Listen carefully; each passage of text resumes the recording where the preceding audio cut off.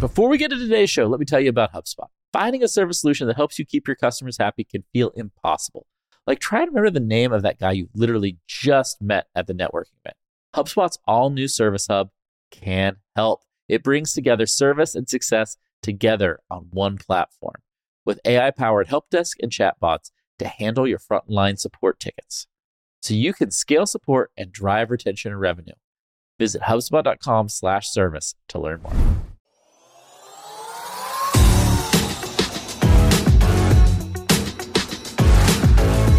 Hey, welcome to another episode of Marketing Against the Grain. I am your co-host, Kipp Bodner, and we are your podcast for all things growth today and tomorrow.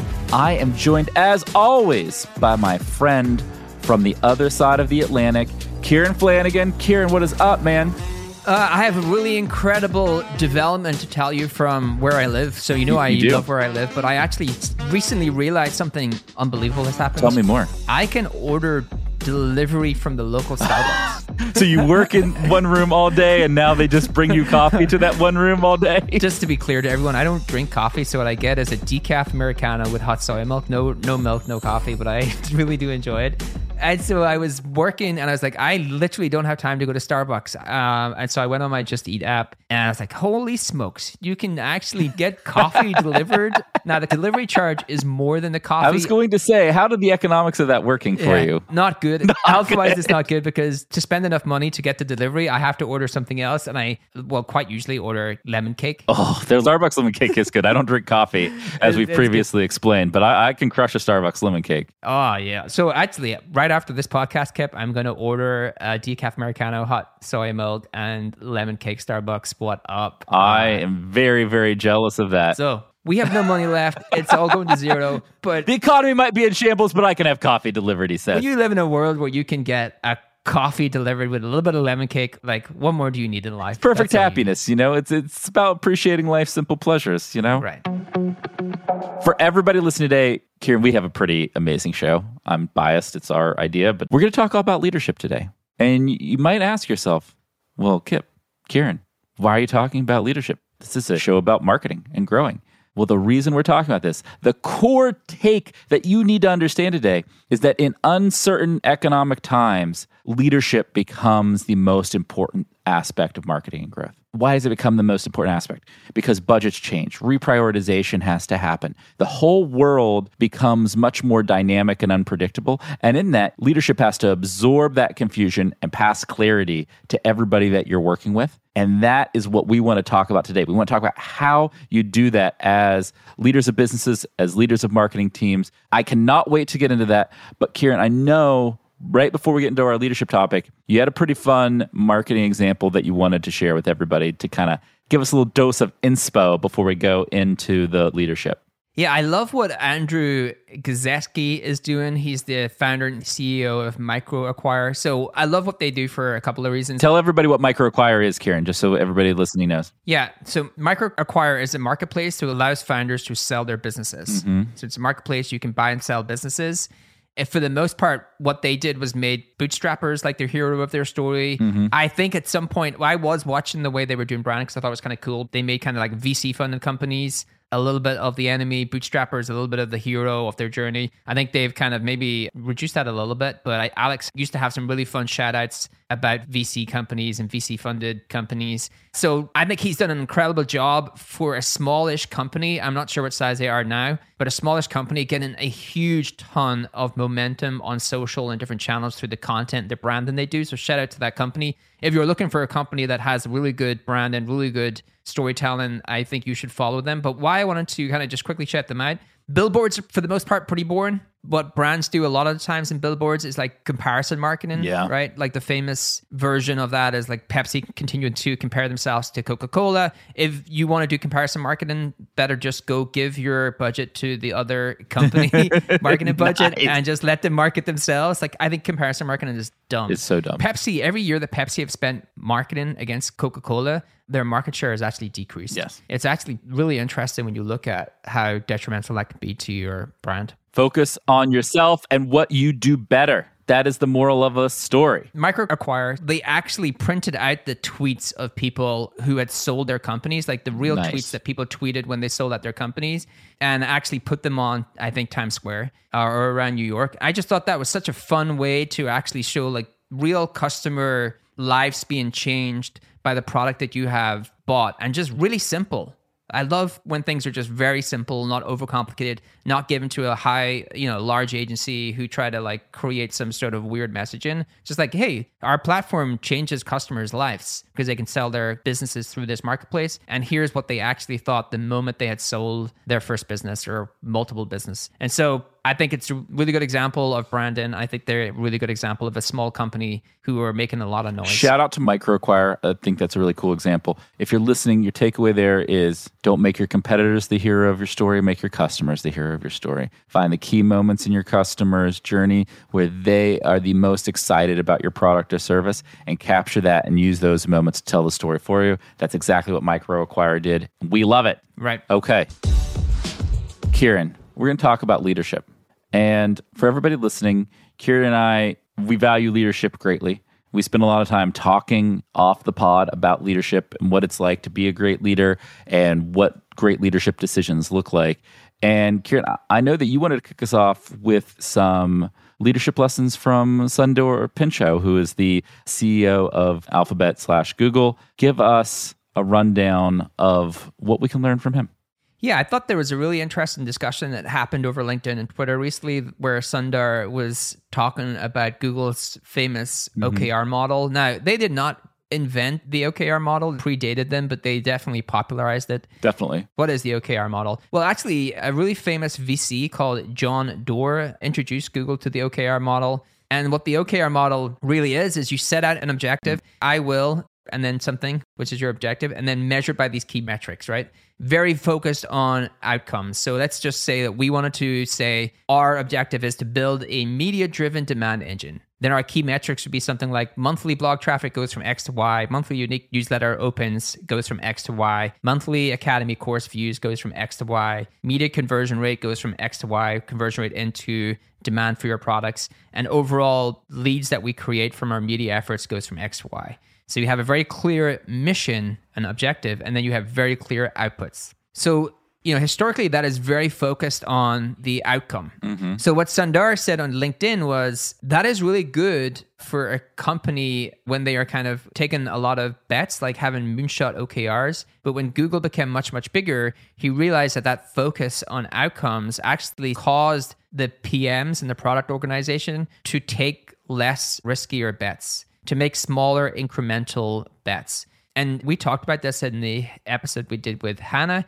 He wanted to reward output a little bit more, right? The reason he wanted to do that was because when Google grew up and they started to really tie your kind of career to these outcomes, they realized that people became like more risk averse. The other thing is, he said, you can't really control outcomes all the time, right? You may actually be in a bad economic climate like we are today. There may be other things outside of your control of sphere that actually happen to make that project unsuccessful. But actually the output, what you actually put into that project, was real high quality. Mm-hmm. There was a lot of success. You thought correctly about it. Your execution was good. Everything about that was good other than these outside things that you had no control over. And he felt the pendulum has swung too far in Google. He feels like it swung much too much towards just the outcome. Mm-hmm. Like, what is the outcome? Did it succeed? Did it fail? Versus like the time and effort that you actually put into something and how good of a job you actually did. And so I saw there was a ton of conversation that followed up on Twitter where people were saying, yeah, like OKRs can be detrimental to fast startups' growth because they just focus on too much incremental stuff. I'll pause, throw it over to you, Kipp. I know you hate only incremental thinking. What do you think of that? I have lots of thoughts, as would probably be a surprise to nobody listening here. There's a few things. This is a perfect reminder that in leadership, there is no perfect choice. There's no perfect model for measuring and driving accountability. There's no perfect team structure. There's trade-offs that you have to make given the conditions that you are in. For example, if you think about the OKR model you just talked about, if you are solving a predictable, iterative problem that isn't going to be much affected by macro conditions, it's a great model. because you're driving really kind of clear focus around activities and how those activities are going to align with your goal. You're going to accomplish that goal. You're going to go and you're going to set the next level of objectives and key results and everything, right? So that situation, OKR is really good. That being said, we're about to move into a situation in the world where there's going to be a lot of macroeconomic noise. There's going to be a lot of change. A lot of companies are going to need non-iterative work. They're going to need to do new things and get more exponential, larger scale returns. They're going to need to go from not doing something to being really good at that thing versus doing something pretty well and being a little better at it, right? And so in that world, if you obsess about the iterative activities, you're never going to get there. And I think of that world as a little bit more of a moonshot type of world. The classic example here is, when President Kennedy in the US said, we're going to put a man on the moon, in the next 10 years. And you set this audacious goal and you send people chasing after that goal. What normally happens is you also normally give those people a disproportionate amount of time, resources, attention, and things to accomplish that kind of audacious goal too. And so you don't have 10 moonshots, you have one moonshot, right? Is another way to think about it. And so as I think about the next 12, 18, 24 months when it comes to marketing, I think you are going to have a blended operating model. I think if you have core strategies that are going to be very iterative, the OKR model or other models similar can be really good tools. But you need a clear moonshot or two that you are going to go after. And if you slide in the OKR model into that kind of audacious goal, I think it's going to set you up for failure. And that seems to be like what a lot of the conversation around this topic was about. Right. So I would love to get into the balance in thinking big and iteration. Just one thing on this post, if I was a leader, one of the things I would take from it is I do think everything needs a mission and clear ways to measure that mission. Heck yes. What I would take from this is the OKR model is not meant to be a performance evaluation tool. It's meant to be a mission evaluation tool, which is the thing I think Sundar is getting at, which is I could actually have someone that is performing really well, like very high output, very intelligent, doing all of the right things, but their OKR is going horribly. Yes. So if I'm a leader, how do I think about those things? Because we tend to look at your evaluation through the lens of your outcome. Yes. I think as a leader, your job is to reset the playing field for everybody. And so often, the detrimental version of what you just said is activities over results, where people just care about the activities. They're not connected to a result. 100%. Right? That's the worst case scenario. Busy work. The middle case scenario is kind of what you just outlined, which is like, we're actually clear on the result. That result's important. But even in our progress of having the right activities, we are blocked in getting there in some way. Yeah. And what has to happen there is the leader has to step in and say, why are we blocked? Are there things completely outside our control? If so, then maybe we want to pick a new objective. Are we blocked because we underestimated the amount of time, money, resourcing, everything it is to accomplish this thing? Maybe we need to reallocate and make some changes there, right? But people, teams, and companies fail not because humans aren't smart and don't do good work. They fail because they are afraid of not achieving their goals, and they go into risk mitigation mode versus how can I do the best job? And they go into risk mitigation mode because they feel like it is life or death if they fail at that goal, and that they have no flexibility or control around that goal. Right. If you're a good leader, what you're advocating for is you will actually reevaluate goals based upon changes within the environment that are outside of your control. Like, you should not just say, well, just keep going on and on. You should, as a good leader, you would dig in, get the context, figure out why things are failing that are outside of that team's control, and help them rework their goals for something is much more achievable. Yeah, on that, Kieran, I want to chime in here. It's like there's this old leadership trope of like open door policy, then it became like a no door policy and everything. It's like, oh, come, tell me everything. Like, I want feedback, all that. And it's always, I think, been kind of BS. What we're actually saying here is if you're going to have an open anything policy, it's an open goal policy. It's like, how do you make your goals flexible and iterable based on what is happening in the world? And very stagnant and fixed goals also assume that you are perfect and you can estimate what's going to take and all the problems that you're going to hit ahead of time. And that rarely is the case. Right. Yeah. This whole, I'm a great manager. I love direct feedback. You can give me direct feedback whenever you want. Like, no one's going to give you direct feedback. Like, you're their manager. That dynamic is really hard for people. You have to have other ways that you can get that feedback. The other thing around thinking big, and I love to dig in on this because I get asked this question all the time, which is like, how do I know to think big or iteration? I think we both agree that iteration and incremental thinking will eventually kill your marketing because you will increment your way to nothing. Like all marketing plateaus. So that thinking only if you get a team culture that just is very risk averse and incremental way to nothing, non-marginal returns. One of the places you can first start around how do I build my portfolio of think big and iteration, and it's a model that you and I have talked about a lot. I think it's a great model, which is demand constrained, awareness constrained, perception constrained. There's really nothing else that matters. No. You can have product constrained, actually. This is like very marketing oriented. I think you could also, for PLG companies, have product constrained. And then when you're in each of those buckets, do I need to make iterative gains or do I have to like completely rethink something? And you can only do, in my opinion, a big swing in one of those buckets at a time for most teams of certain sizes. And when you get yourself in trouble is when you're trying to like make large moonshot bets in each of those segments. So you have to truly understand where you are within those segments, where your biggest opportunity for gain is, and where you can iterate your way to gains. Like I actually have a pretty good demand gen model. I know what I need to do. I just need to iterate and improve upon these things. But wow, like people just have the wrong perception of my brand. They know about us, but they totally misrepresent what we do, or they do not get the full core value prop. I have to do something within there that is very different. That is a moonshot idea. How do you think about that? I completely agree. You have to understand what are my core blockers and barriers for growth. But the problem is when you're on a marketing team or you're in a business, there's no shortage of good ideas, right? Good ideas are actually the enemy. What you need is to focus on the great and most important opportunities and then concentrate your ideas around those opportunities.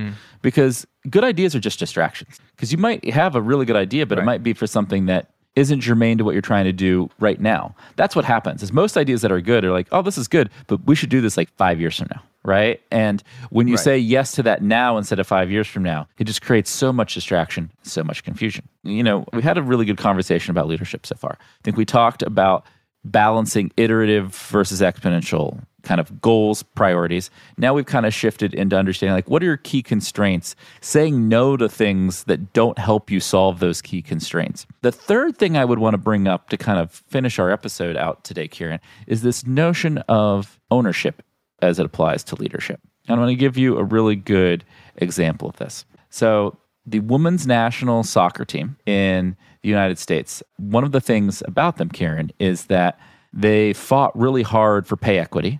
And that was amazing. They fought for something else that was really interesting. The Players Association for the U.S. national team took control over their licensing rights to their own name, likeness, everything, instead of the governing body. And what happened when they had that ownership? They made a lot more money, right? They sold t-shirts, they had jerseys, they monetized in a much better way. One of the ways they can solve this like pay gap is by actually properly merchandising the work that they're doing. And that's an example of sometime as a leader, enabling folks to have ownership and own the problem will result in a drastically different outcome, right? Like that's the thing to take away here. It's like you had some people who were focused on making money, but they didn't get the money directly, right? Like they were trying to make money for these players and they got a cut of it, but most of the money went to the players. And so they cared, but they didn't really care. And once the players owned that and they got the lion's share of the money themselves and owned all of that, the incentives and the ownership were really aligned to go and make that happen. And that is pretty amazing. Shout out at Jason Keith on Twitter for sharing this with me. I thought it was really, really transformative and a lesson in leadership and how you need to give your team ownership and share the success of the work they do, whether that be through compensation, through recognition. There's lots of ways to do that. But I think too often as a leader, you try to own everything yourself, you know, and in really relinquishing ownership is going to be a really key part of being a great leader in a growing organization over the next, 5 to 10 years. Isn't like leadership just, how do you set up the right problems to solve, hire talented people that can solve those problems, give them the autonomy and resources to solve those problems, and then work to create a culture where they want to continue to solve problems so you retain them. Correct. And your job over time is to make yourself obsolete. That is the whole game. Right? Like if you do those things, you're going to be successful. Where do people struggle? I think people struggle with what problems matter. Yes. Like prioritizing problems for people, crystallizing those problems in terms of why they matter to the mission. Like here's the ones that truly matter, right? And there's hard conversations to be had because other people's work may not be prioritized in that way. That you actually give them the autonomy. This is what I see people do all the time in terms of most common managerial mistakes. Micromanage, right? And there's just a way to manage people that you give a certain amount of trust. And then, you have to take trust back if that person is not meeting your expectations, but it's not really taking trust back. It's like helping them to level up to where you need them to be. But actually, over time, no one wants to be micromanaged. Like there's not a single person I've ever met that enjoys that experience. And so your whole goal is to get that person to be autonomous and do the work that they should be able to do. And that's what good leadership is. Well, you nailed it. I'd like to give you a round of applause for that. But what I want to try to put it in even plainer terms, that is, part of your job as a leader is to understand the counterintuitive things because you have this macro perspective. You're further removed from the weeds and the details of what's happening, right? And one of the things that is counterintuitive is control. The more control you think you need to have, the less control you actually have, right? Like that is just truth about leadership. Because then you micromanage, people get frustrated, people still then just do what they want, and it's just like this really negative spiral. Whereas you use the keyword there, if you flip to trust instead of control, and you set expectations like, I trust you to do these things, these very specific things during this period of time, and this is how you can use me as a resource. I want to provide this level of feedback, what have you. Then it gets very clear and those people can go and run and they know that they have your trust. And they also then won't feel afraid to come back to you and ask questions in the process because you basically set the norms of like, oh no, they want me to come back and ask these questions because they trust that I'm following the right path and I might have some questions that need input as we go along that. Right. I always think that people that kind of default to micromanage in people is because they don't trust their own hires. Oh, man. The truth hurts like sometimes. Maybe they just aren't as confident in their own hires. That's why it happens. Now, are there times where you should be all up in someone's work? Sure. We've talked about the example of if someone is like just struggling, yes, that's part of your job. You have to help them level up, coach them. The other time is, and I do this, there's just going to be certain things where you think you have great perspective and you can add a lot of value. And they're like the things that you just feel they're truly important to being successful. What I do and have done ever since that I get feedback, sometimes I used to get feedback like, oh, well, like you're just doing my work. I give context on why that's happening before it happens. Yes. Hey, this quarter, this is the project that I really care about. I really think that I can add a bunch of value. This is how I'm going to work within this project. Love that. I'm going to like be commenting on the memos. I'm going to be setting out some of the things that I want to see happen. I'm going to be setting up some workshops where we can like collaborate together. And it's no reflection on your ability to do these things. It's just more reflective of like where I think I should spend my time. I love that. And I think that's a valuable conversation to have. It's a hugely valuable conversation to have. So Kieran, let's recap for everybody. I think we covered some pretty important ground. If you're a leader going into this next phase of uncertainty, like I'm of the belief that starting in March 2020, when the pandemic really hit in the United States, I thought it was going to be a 5-year cycle till we get to predictability, not normalcy, but where things weren't all over the place and askew. And so it means as we're talking with you today, we're halfway there. You know, we're halfway in that journey of uncertainty and unpredictability. Oh, thank this is important. God. Can someone put me in a hibernation tank for 2.5 years and wake me up in 2.5 years? I think this is an important thing to understand, is that we're halfway along this crazy journey that the pandemic caused, and it's creating a bunch of unpredictability. And in that time of unpredictability, we're suggesting that you as a leader do a few things. We're suggesting that you, first of all, understand what your iterative priorities are versus your more exponential non-iterative priorities, and have the right operating system for each. You know, that is going to be big and that's going to be important. Then we are suggesting that you understand what your core constraints for growth are, and you focus your priorities and your team against those, and you don't get distracted by good ideas that aren't good ideas for right now. And then we want you to think about relinquishing control and introducing trust, and having a clear communication model with your team around, this is how I'm going to get involved and this is how I trust you. We don't want you to micromanage as things get uncertain and things get tough. We want you to absorb that lack of clarity in the world and turn it into clarity for your team. And I think if you can do those three things, you're going to be an exponentially better leader over the next year than most people in this world. And that is going to allow you to be successful in your career. That's going to allow your business to be successful. And that is going to be pretty amazing progress. Kieran, what I miss, what do you think people should know? I was going to try to do a smart, don't be a micromanager, be a macro manager, but I don't think that works. I thought you were going to say the key lesson was to just have your Starbucks delivered. Can we just wrap this up? Because I need secret to be a great leader. If you want to be a great leader, Starbucks lemon cake delivery.